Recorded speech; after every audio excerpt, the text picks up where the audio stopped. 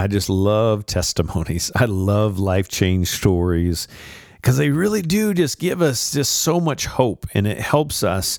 Maybe you're having a day where you're just feeling discouraged. When we hear life change stories, it really gives us that oxygen shot, just to keep going, to keep breathing, to keep taking that next right step. And so I'm excited for today's podcast because of all the topics that we share, life change stories are my favorite. And today is another God moment, a miracle, as we hear a life change story from our brother JP on today's podcast.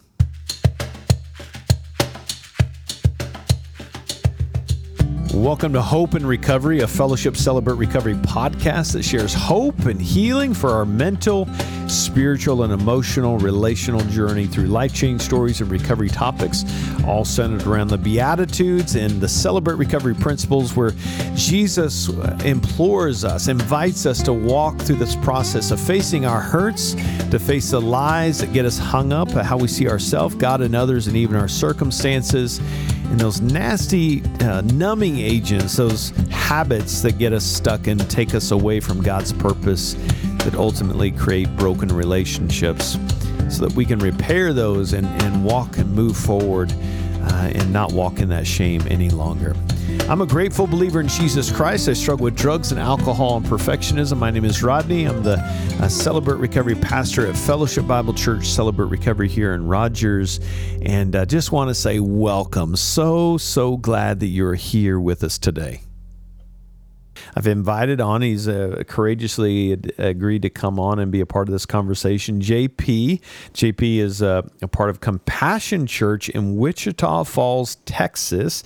And his group meets on Monday nights at 7 p.m. If you're in the Wichita Falls, Texas area, I know that they would love to have you join them. But JP, welcome, man. So glad to have you with us today, man. Hello, Rodney.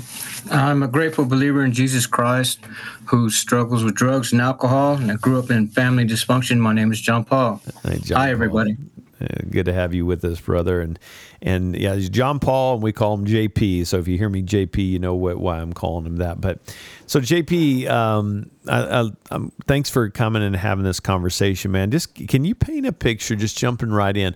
What did life before recovery look like? Can you kind of give us a Cliff Notes version of what life, just so we have a sense of the turmoil, the misery, the stuff that was going on in your life? What did life look like in JP's life?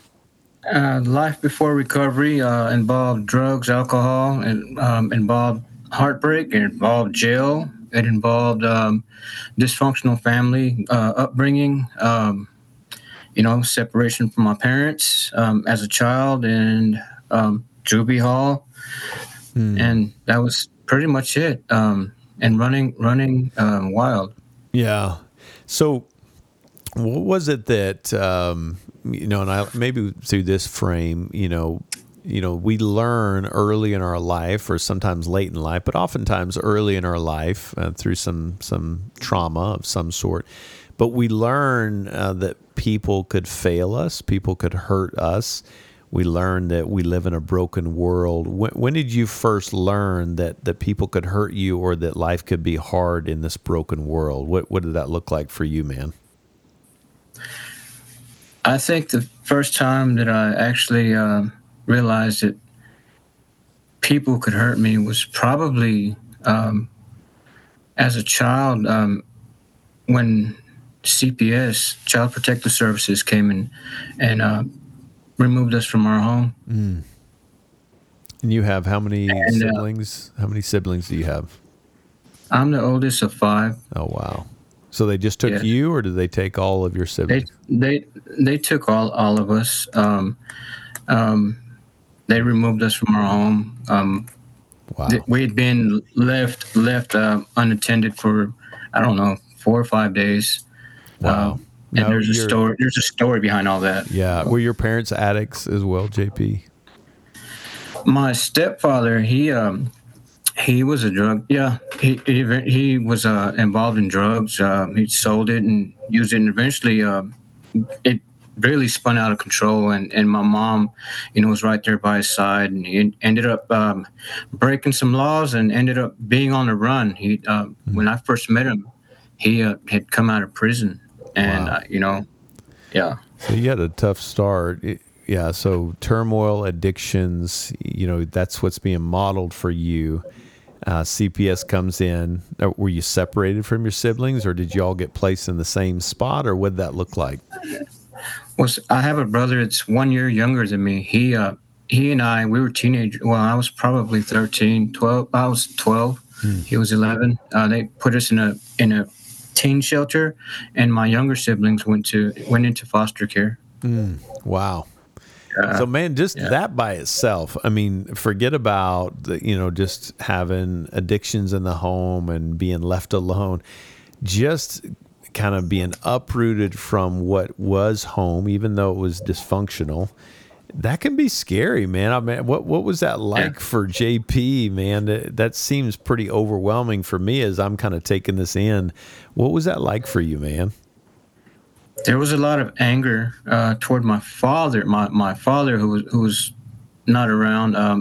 CPS eventually got a hold of him, and he was living with my grandmother, his mother, and placed us into his care. And I was angry with my father, for not being there, and it was really hard, really difficult for both of us. I was defiant, and I blamed everything on him. And not, in my eyes, my mother, she had done wrong, but I was in denial about it. And she actually just followed my stepfather wherever he went, and that's what it was.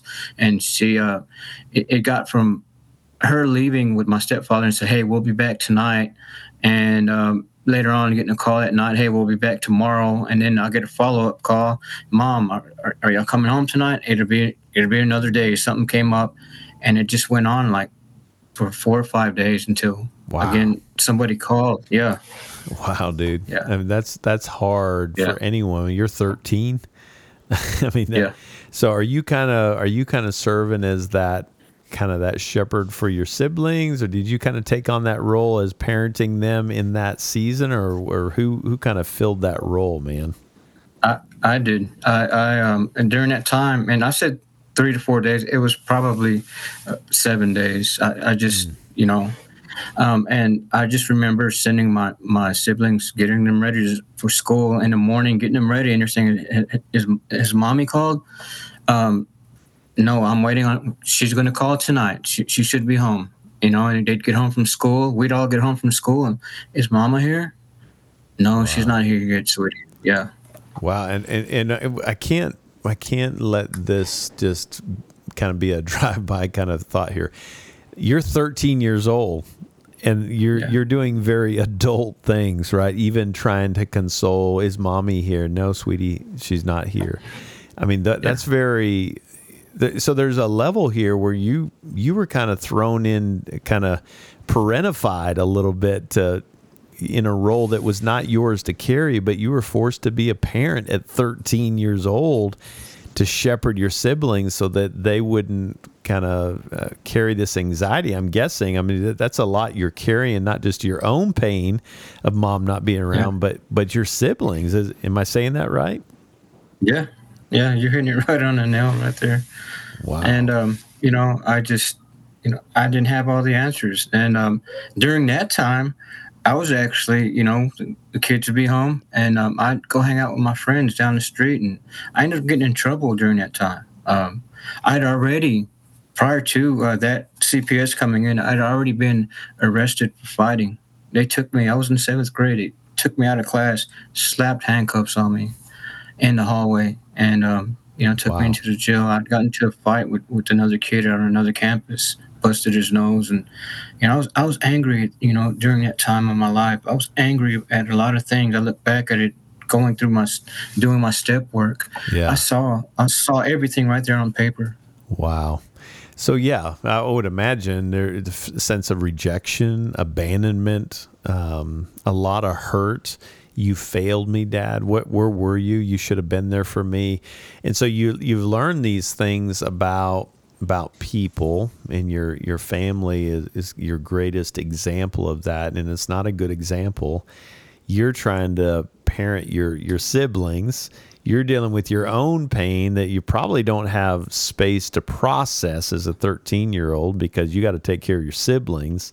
So all this is kind of getting shoved down into your own heart, and it feels like this volcano that's coming out in anger and fighting and violence. Is that right? That's it right there. Yeah. Wow. So when did addictions start to enter your life, bro? I mean, 7th grade, you got handcuffs slapped on you. Are you already using at this point, or did that come later? Yeah, actually, when I was in the 6th grade, my stepfather, he caught me stealing some of his weed. He used to sell weed, and I was scoring to, earn points with the older kids, and he got on to me about it, and he says, "Hey," he says, "you want to be grown? Okay, all right. When I smoke, you smoke. You don't have to steal from me." So from that point forward, I was smoking weed with him. If he was drinking, I was drinking with him. He'd mix a little drink and I'd sip. We'd go into a drug house, and he'd proposition prostitutes right in front of me. He'd pull up to a corner and he'd talk about sex. And at one point, I remember a lady standing out there. She looks into the car and she says, "Is that your son?" She was shocked. She was shocked, yes. And the eye contact, and she had this look on her face like, what in the world is going on here? She even looked like she was second guessing what she was doing out there. I shouldn't be here. Now that's a pretty big statement. Yeah. I mean, the prostitute is second guessing, like, oh my gosh, what are you doing? That's your son. So you're 6th grade at that point. Yeah, so your stepdad is introducing you to things that you shouldn't be introduced to. You start smoking weed, and you've got all this pent-up emotion sitting in your heart and in your thoughts, man. Where do you go from there, man? 7th grade, and now we're moving forward. Tell me what that next season of your life looks like. Sounds like it's a hard road ahead of you. From the point of prior to CPS, 7th grade, I remember, the drug usage got worse for my stepfather, and he would take me to case out some places, to go rob people, Wow. and wanted me to be the getaway driver, and I don't even I barely know how to drive. Barely see the steering wheel. and I remember, and I remember being terrified, half the time he'd be drunk. And I remember another time, we went and broke into a house. I'm a kid, and I'm being the lookout, and this is the house of my little sister's friend who she used to play with. The mother had taken her daughter out to go sell school candy, and it was down the street from where we lived. And I remember being the lookout, in that situation. Walking into a house, taking stuff, making several trips back and forth. I even remember taking a can opener because we didn't have a can opener at home. That later on would. Yeah, that later on would be part of my, go on my list right there. Mm-hmm. That right there, the can opener. Wow. Yeah.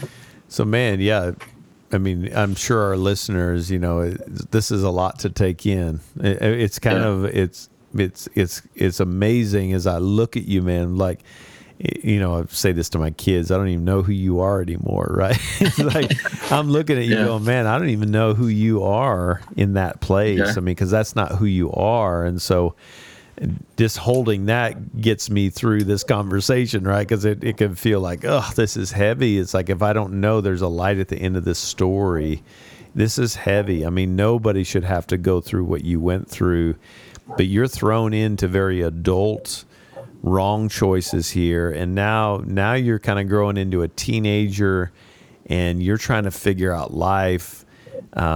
Take me through that. Now CPS is separated, or pulled you into this new world, uprooted from your home. what's happening now, man? Where's that going in your life now? What's happening? Yes. So at that point, I had a lot of anger toward my father, and we bumped heads a lot.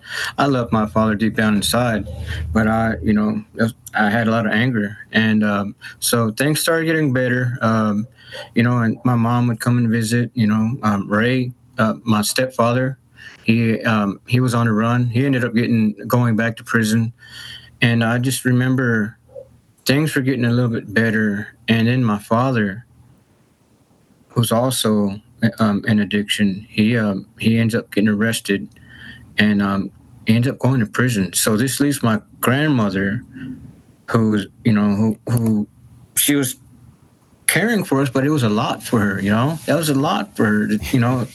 And For yeah, sure. so CPS eventually, my mother, she found a house and fully furnished it and complied and was doing all the right things. She really there was a turnaround, and my mom got better, and I just remember being placed back into my mom's care, and and on the opposite side of town, in a big nice house, the nicest house we'd ever lived in, and my mother was, we were happy. And Ray, my stepfather, he was even released, but 11 days after he was released, he was killed. He was found directly across from one of those places that he would take them to go and try to rob people. Wow. He had been shot twice, and he had a gun on him when they found him. Oh my goodness! Wow. And I was 14 going on 15. It was a week before my 15th birthday, and I just remember that time in my life, first time that huge, that traumatic ever happening in my life. So there's a numbness. Yeah, a numbness, and probably, just kind of thinking about even my own story and kind of the tendencies, a desire to numb, right? So you feeling numb by the trauma, the significant events that are happening in your life, your family of origin. And I'm guessing there's kind of this narrative now. There's a lot of hurt here that feels like it's too much to deal with. Yes. Yeah. And my teenage years were a blur. I drank a lot. I started using cocaine at 17. I ran with, all of my friends were gang members. I never was officially jumped into a gang, but I was always there. And if something was jumping off, I'd be in the mix with them. And by the age, I think 21, 22, I was, we got raided at a house party at my house. And there were probably like 35 gang members there. And we all got pictures taken of us. We got put up on the wall, and they classified me as a gang member during that time. Goodness. Yeah. Man. Yeah. That's a lot, dude. So I want to continue this conversation. I want to take a quick break right here, JP. This is powerful stuff, hard stuff to hear.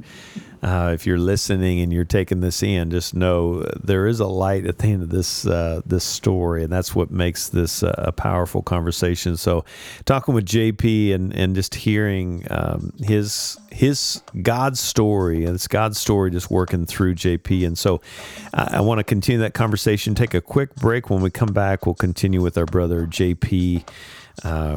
Just on his amazing life change story. So stick with us. We'll be right back to continue the conversation.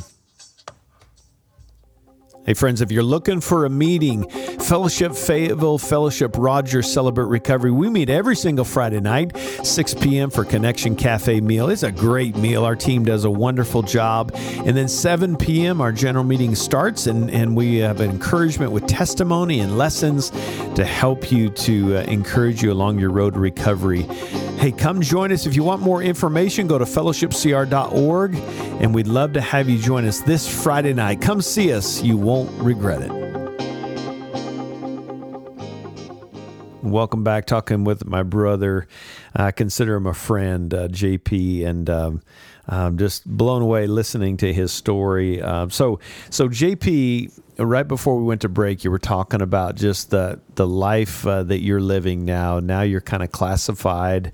You're kind of lumped in as a gang member. There's a sense of this identity that you're walking in and through. I'm guessing you don't know Christ at this time. I actually knew who Jesus was. When we were kids, my mother would send us to church on a church bus. So I learned Scripture early on as a child, and at 14, I was 15 years old. I accepted Jesus Christ as my Lord and Savior at a youth function. Wow. Yeah. So you know Jesus, he's living in your heart, and this is good for our listeners too that may be a follower of Christ and they've just found themselves making some choices and they're in the ditch, so to speak, that there's hope for you too. So you know Christ, but you're not following him. You're in this bad lifestyle. You're following addictions. You're around some really bad people in this really miserable, lifeless, hopeless lifestyle. When did that begin to become a revelation? How old were you when you came to that realization that something's got to change? When did that pain become greater than your fear of change, as we say? I went through my 20s, drinking, blackouts, the things that come along with alcoholism. And I remember putting the bottle down at the age of 30, becoming a father, only to pick up opiates. Had a prescription that was given to me once a month, and that lasted for 10 years. That was a wild roller coaster, and I took from people. I lied, I cheated, I stole, and that's still, the damage, all that stuff that comes with it continued. I put that down. Yeah. And I ended up picking up methamphetamines, selling and using, and I eventually ended up being homeless out in the street, at the age of 40 years old. 40, wow. Yeah. Yeah. Wow, so it went from bad to worse. Yeah. Yeah. And, yeah. So what was the breaking point, man? You're homeless. Was that your bottom, as we talk about in recovery, where it was like my head hit the pavement? Ugh, this is enough. I was separated from my two sons. I have 4 children now, but at the time, I had a son that's 8 years old, and the other, he was 5 years old, and I missed him so much, and I knew I was doing wrong. Being on the other side of town, I know, imagine the damage that causes, unintentional damage. I'm hurting, these little ones. They're wondering where I am, and here we are, face to face with the same stuff that I had dealt with as a child. Yeah, and that's when it started. When I felt the Spirit start speaking to me.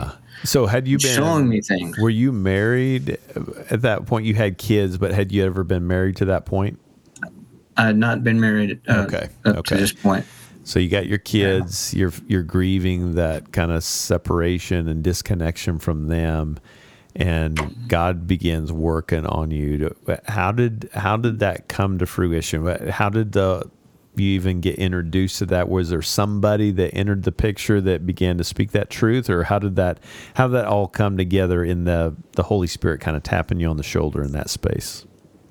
I ended up leaving a buddy's house. I'd already expressed a desire to want to quit, and I remember I left him with the dope that I had, and I said, "Here, I'm done." And he knew exactly what I was talking about when he saw me get up, and I walked out the door, and I walked straight across town. I walked across town to a local shelter, Salvation Army, and I began the process. I eventually became a programmer there, and was introduced to the church that I'm currently going to, and I started serving, and then one night, we're sitting in a chow hall, and there's a cadet in training at Salvation Army who's eating with us. And this guy and I, we had hit it off so much. He was from the area I was from in Dallas, and we actually knew people that I worked in litigation support for a little bit in my 20s, and he he knew all the people that I knew. And then he leans over to me and he says, "Hey, is there a do you guys have a Celebrate Recovery here, anywhere here in Wichita Falls?" And I remembered, I was like, "Hey, the church that I'm going to, they have something called a Celebration Recovery." He says, "No, Celebrate Recovery." Yeah, that. Yeah. Yeah. He says, "Well, if you tell me where it's at," and he goes, "I'll take you." And we ended up going. Yeah. I remember up to that point, I'd only been to AA and NA. Yeah. And to hear the steps and the biblical comparisons, I was blown away. And I was like, this is where I need to be. Wow. And that's where it started. Yeah. Yeah. So you walk to your first meeting, man. What can you take me through? Because I know there's always a lot of anxiety to get through the door, that first visit, that we talk about the long walk from the parking lot in the front door. Was that a long, hard walk, or was it easy? I'm ready, or what was your heart in that space, man? It just came naturally for me, because I was already established in that church, and they had announced, "Hey, don't forget we have Celebrate Recovery on Monday nights," and and it was a small gathering back then. It has really grown since, but those were the early days, the humble beginnings for me in regards to Celebrate Recovery and going to meetings and getting well. And yeah. So I want to kind of walk through that, man. So you're in Celebrate Recovery, you get into a step study, you're going to Open Share. What did God teach you through the small group experiences in Celebrate Recovery, man? What did you learn about yourself as it related back to all that mess that you're talking about? One thing I learned up front was that I needed to listen. I wasn't a good listener, and I was so used to always trying to handle business for my younger siblings or for whoever. That became a habit, a control. And I just remember being able to, for once, to stop and listen to others and relate. And I began to relate to these other men that were hurting and that were dealing with similar things. Some of them had unique situations that they were sharing that made me, almost forget about what I was there for. And that's when God started stirring even more within my heart, with the Holy Spirit just started moving more and more. I learned that that not everything was my fault. I learned how to forgive. I learned I learned and I realized the very mistakes that I made with my children, my mother had done the same things. And I know that I didn't intend to harm my children. Yeah. And I understood that my mother never went out with intentions, "Hey, I'm going to leave these kids here for 7 days." Man, that's so big. I'm so glad you're saying that, man, because this process is not about blaming our past. It's not about blaming. That's the beautiful thing, is it focuses us on us, right? The I am me statement is one of our guidelines. Yes. And I love that it sounds like what you're saying. Tell me if I'm wrong, but it kind of invoked a greater sense of appreciation and empathy for your mom's struggles and why she did, even if it was bad things or wrong things or unhealthy, a greater understanding of why you were seeing the things that you were seeing from your mom. Yeah, bingo, right there. It's exactly what you just said. And on top of that, my mother had to watch me go through my mess. And it hurt her so much. And I can only imagine. I never crawled inside my mom's brain, but I can only imagine, what she may have, thought to herself. Maybe I shouldn't, how your past comes and starts talking to you. Well, you did it too, who are you to try to steer him in the right direction? You did it to him. Oh, And I wonder those things. So I'm very sensitive to even bringing that up. We've had our conversations about it. I in many ways, I've let my mother know that I love her, and she knows I love her. She loves me. I'm her child, Yeah. and that I forgive her, and she can forgive herself. Hmm. If she's holding on to anything, Mom, it's okay. It's okay to let yourself off the hook. Wow. Man, Yeah. that's so huge, and I'm glad you made, you brought that to the light in your mom's shame, that the enemy does that to all of us. Like, who do you think you are, right? You did this too, and who are you to come alongside your son, because you did it yourself, right? And the shame messages, but I love that in your hurt and your recovery, you were able to kind of come full circle back to her to speak truth in her lies. And together, now we're walking through this recovery journey toward healing and grace and mercy that the Celebrate Recovery is based on. What's that done for your mom in this space, man? You said we're able to forgive each other, and there's lots of grace in that.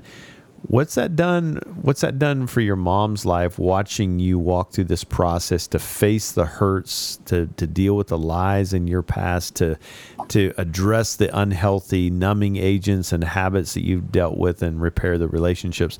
How has that been a ripple effect to your mom and others in your life, man? It's brought my mother such peace to see all that's going on in my life. And in regards to others, people that knew me, people that run into me now and cannot believe that I'm a ministry leader, at my church, or that I'm even on the stage making an announcement that I'm at a church. It just gives them hope. It gives people hope. Hey, and I've had people say, hey, if this guy right here can do it, and trust me, he was a mess. He was a mess. Yeah. Let me tell you my story. Yes. Wow. So God's not that's wasting. The message. Yeah, He's not wasting the hurt in JP's life. So how is He using you, man? I mean, you're talking about standing on a church platform. It's like, who'd have thunk that, right? The guy that's getting pictures with gang members, and it's like, wait, what? And what a beautiful picture. It's like I also dealt with. Of course, you've heard me talk about anger. I've run into people, especially early in my recovery, and the looks on their faces like, did this guy just have a lobotomy? Here I am, hey brother, and giving them a hug, and they're like, oh man, I thought you were going to try to run down for that money I owed you or whatever, and no, Wow. brother, just I want to invite you to whatever function was going on at the time. So yeah. Wow. I love change that. and transformation. So God's using you to help other people, and I love that the people don't recognize you. It's like, wait, who are you? What just happened, right? And that's a crazy good. I think it was Lakato that said that hope is a zany, unpredictable dependence on a God who loves to bless His kids, and then just watching our amazement as He blesses our socks off, right? It's like the zany, unpredictable dependence that you're putting in God now is blessing your socks off, but also blessing other people's socks off that you're actually coming alongside. What a wonderful picture of God's mercy and grace and forgiveness, right? Amen. Yeah. So, man, what would you say? And man, you have an incredible story. We could go probably another couple of hours in this conversation, but you've given us just a snippet, and I'm so grateful. I know our listeners are, man, just your vulnerability and just giving God glory for what He's done. But what would you say to somebody? Maybe they don't have addictions. Maybe they're just in a spot, or maybe they do have addictions. It doesn't matter. But they're in a spot that they just feel hopeless. They feel like life, this is their destiny, that it's always going to be this bad, and maybe this is my track to walk this path of misery. What would you say to encourage that listener that might be in a bad spot right now, to give them some hope as they hear your voice, man? But to someone that is feeling hopeless, I want to say, and I usually do. I tell them, hey, there is hope. Look up, pick your head up, look up to heaven, and God has a plan for your life. He has a plan to prosper you. He has a plan to give you a future and a hope. What you see around you, God is above it all. And I try to share a little inspiration. I might share a small story or something, real quick to shift their mind. I love that. Yeah, and I want to encourage those either listening to JP's voice, hearing my voice right now, that you're not alone in this. And look up. I love that, JP. Look up and just take a step, right? It's scary. Yeah, I always start. I welcome the newcomers. I always welcome the newcomers. And I tell them, hey, I know I've been in the seat that you're in before. You're uncertain, but you're here tonight, and I want you to know that Jesus loves you, and you don't have to run anymore. That's how we open up. I love that. Well, and I want to encourage our listeners to take that message to heart, because you need to know Jesus loves you. So, JP, man, thanks, bro. I love your heart. I've already loved you before, but I love you. Love you, brother. And, appreciate your heart, and thanks for your vulnerability, and thank you for how God's using you there at Compassion Church in Wichita Falls, Texas. Just a reminder, it meets on Monday nights at 7 p.m. And I know JP would love to have you join him on a Monday night to be the next first-time visitor. So, JP, thanks for being with us today, man. I appreciate your heart and thanks for having me. For how God's using you, brother. Love you, Thank you, brother. Appreciate it. You bet. God bless. Well, I hope you are encouraged. I know I am. I love life change stories and love JP's heart. Knowing who he is and what God is doing in him is incredible, but hearing his testimony just makes me love him that much more. And I hope it's encouraged you. I hope it's inspired you to keep going if you're on the road, to keep fighting, or maybe to start this journey for the first time. You're not alone. Jesus loves you exactly where you are, but he loves you too much to keep you there. And it's okay not to be okay, but let's do this together. Join us on a Friday night. Celebrate Recovery at Fellowship Fayetteville, Fellowship Rogers every single Friday night, and join millions of others that have walked this road of recoveries through the Celebrate Recovery principles based on the Beatitudes. Hey, thanks so much for being with us. I hope you're encouraged, and I hope you'll join us next time. Until then, God bless you.